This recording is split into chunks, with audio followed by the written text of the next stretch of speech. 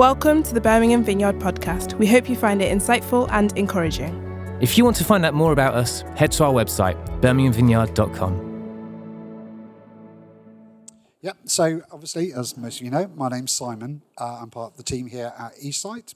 And today we're going to be continuing our series in Luke, talking about a story of Jesus attending an important dinner. I was going to show you a picture at that stage, but I'm not going to now. It's fine.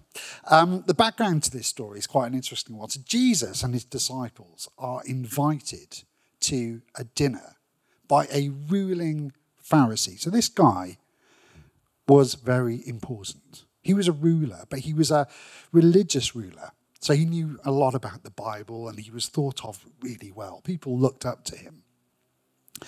And he also probably, because most of them did, hated Jesus.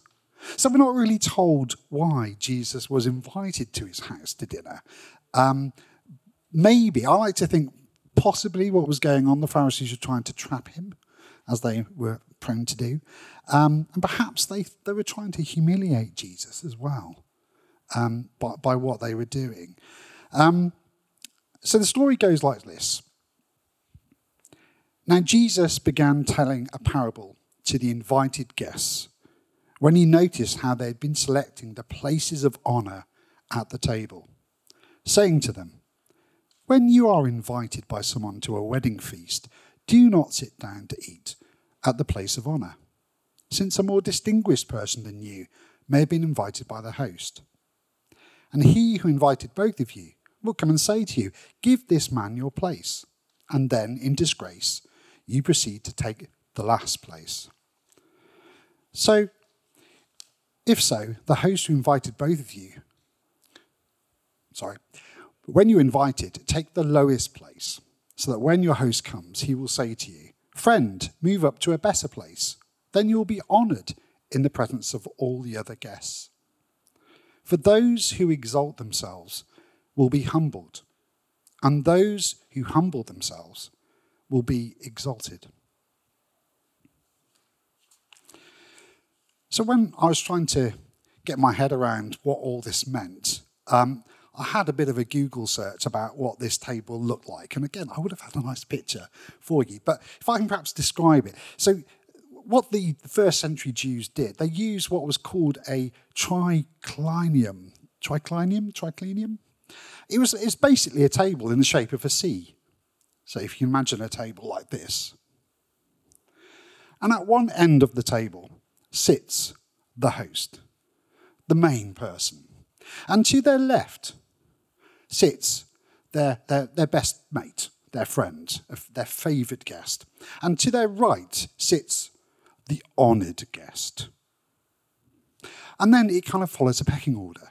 So you have, next important person, and so on, all the way around the table, until finally at the end of the other side of the table, you get the servant, who's there ready to go and get the food and wash people's feet and do things like that.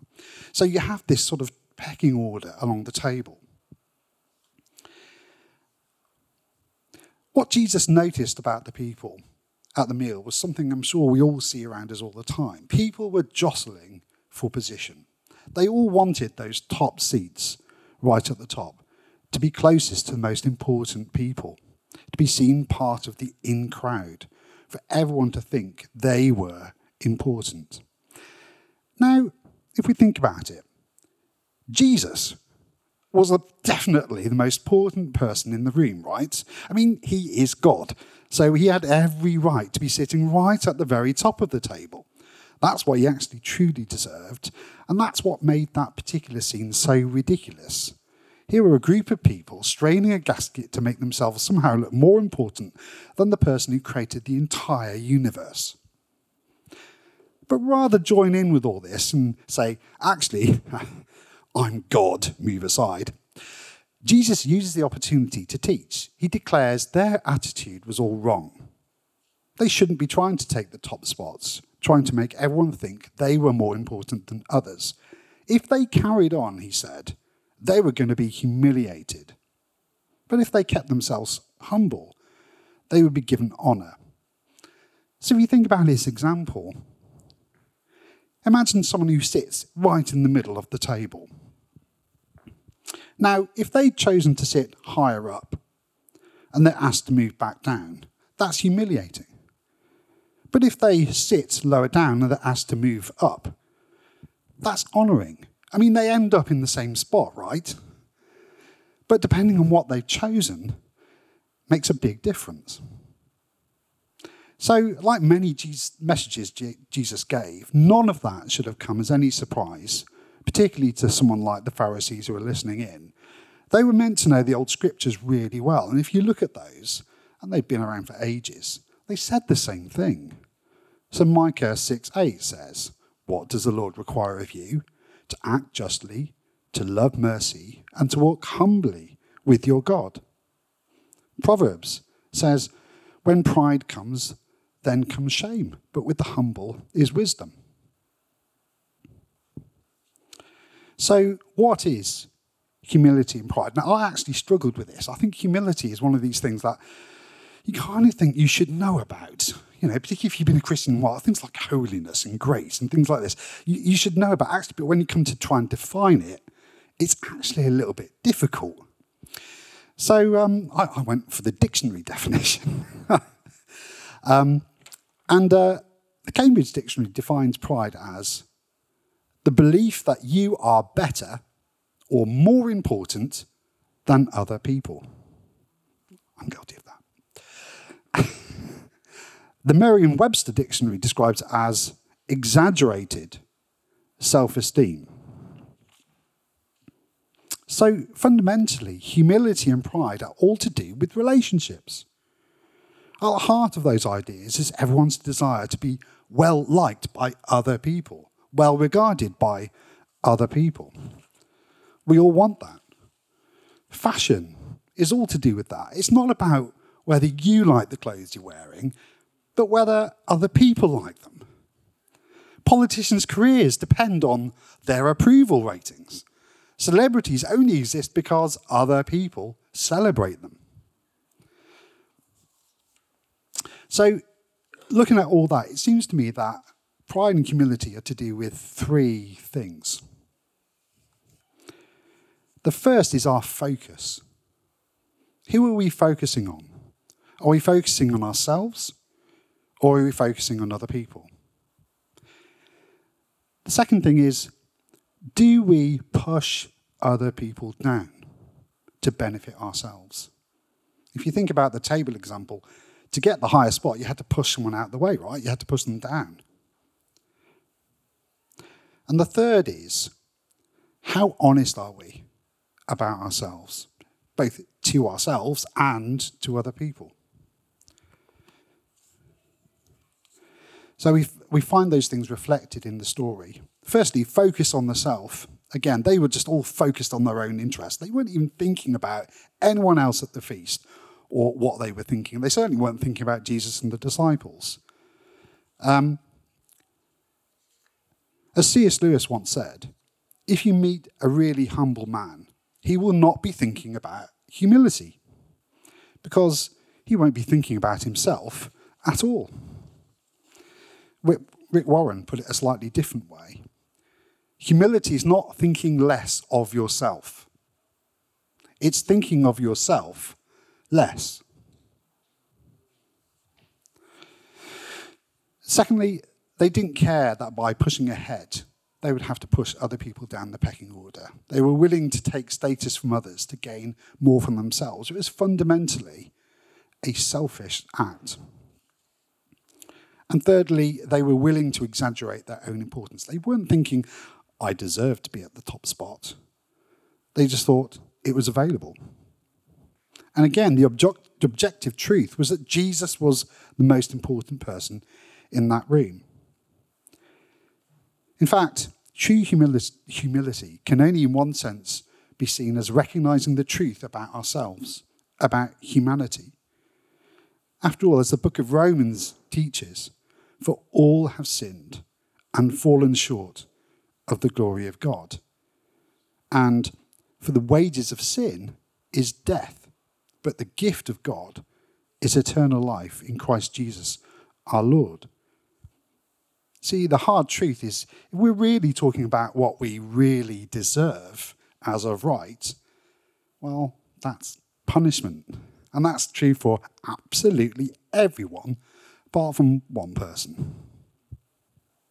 Because all of us, apart from Jesus, have fallen short of perfection. In one sense, it's a great equalizer.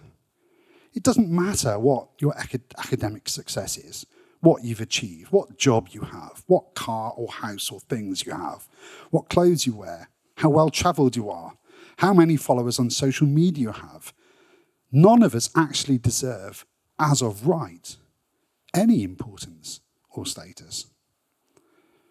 It's through Jesus and Jesus alone that we are raised up from that position, from the grave.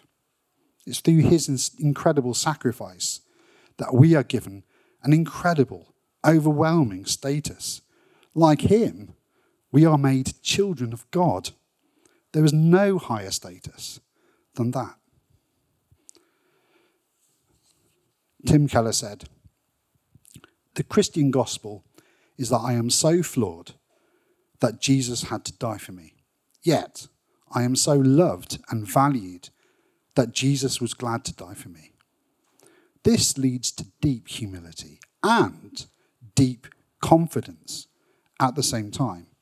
It undermines both swaggering and snivelling. I cannot feel superior to anyone, and yet I have nothing to prove to anyone. I do not think more of myself nor less of myself. Instead, I think of myself less." But when I was thinking about humility, it seems to me that I can get humility misunderstood in three ways. Firstly, there's a difference between pride and success. It's okay to be successful. Being humble is not that we don't try hard to be the best or even just to be successful. The reality is that we shouldn't be regarding those sort of things as the source for our status or importance. We shouldn't think that our achievements or success means that we deserve greater status.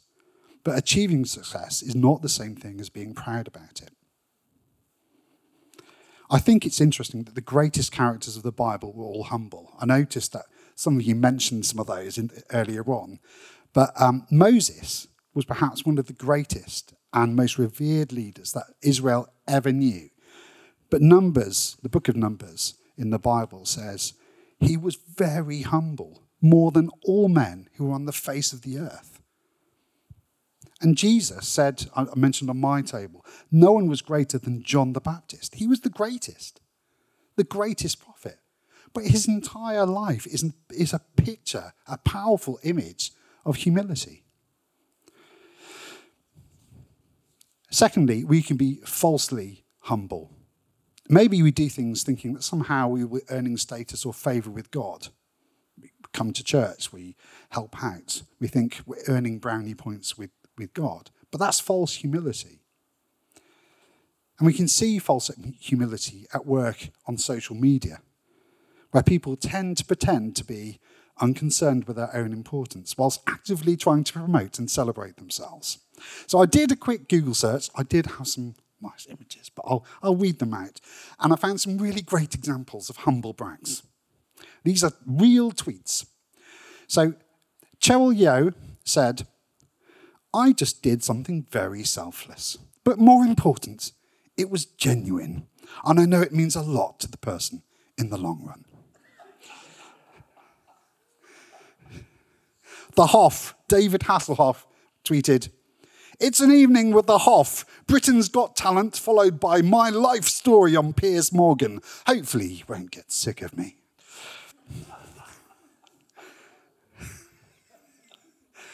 Jared Leto said, "Just won GQ Style Award in Germany. Obviously they made a mistake. I wonder how long till they come take it back. Whoops." And Michael Owen, this is great. Somebody obviously told people I was there, as loads of kids were waiting for my autograph afterwards. Embarrassing.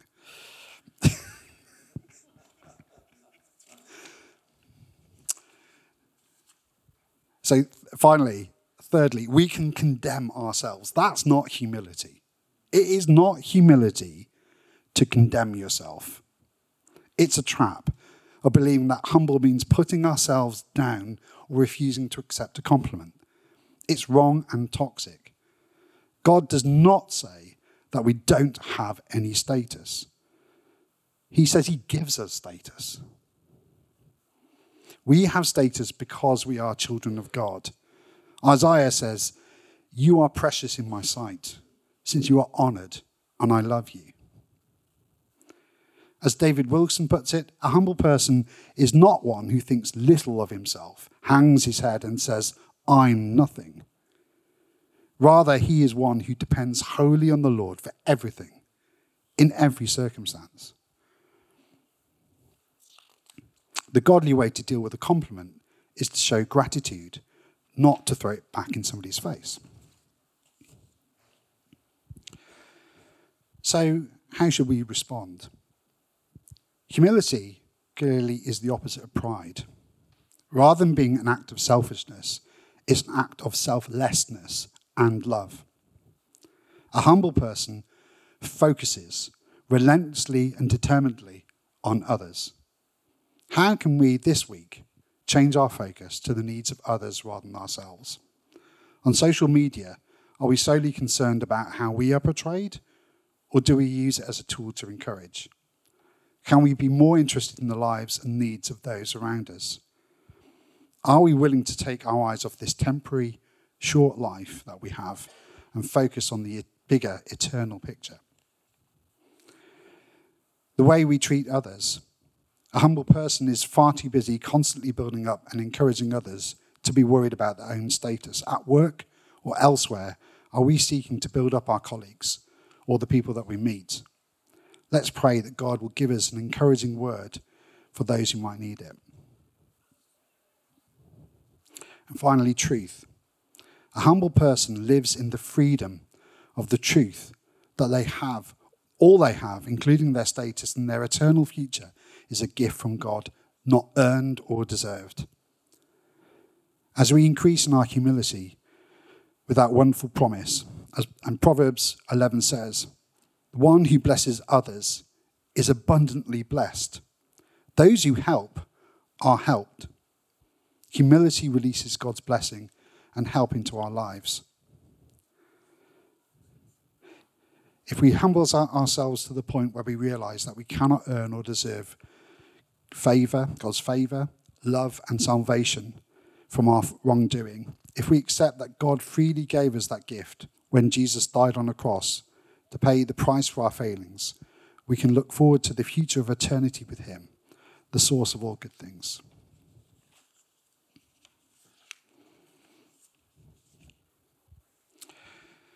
So let's pray. Father, this week, please change our hearts to focus on others. Change our attitudes so that we think others more important than ourselves. Help us to build up and encourage instead of putting others down, to make ourselves down, look better. Help us also not to put ourselves down or fall into the trap of false humility, but keep our eyes on you as we make our way through this short life into eternity with you. In Jesus' name. We hope you enjoyed the talk and found it helpful. We'd love to welcome you to one of our gatherings. We meet in multiple locations at multiple times on Sundays, as well as in midweek small groups across the city. More information on all of these can be found at our website, birminghamvineyard.com. Thanks for listening. Have a great day and God bless.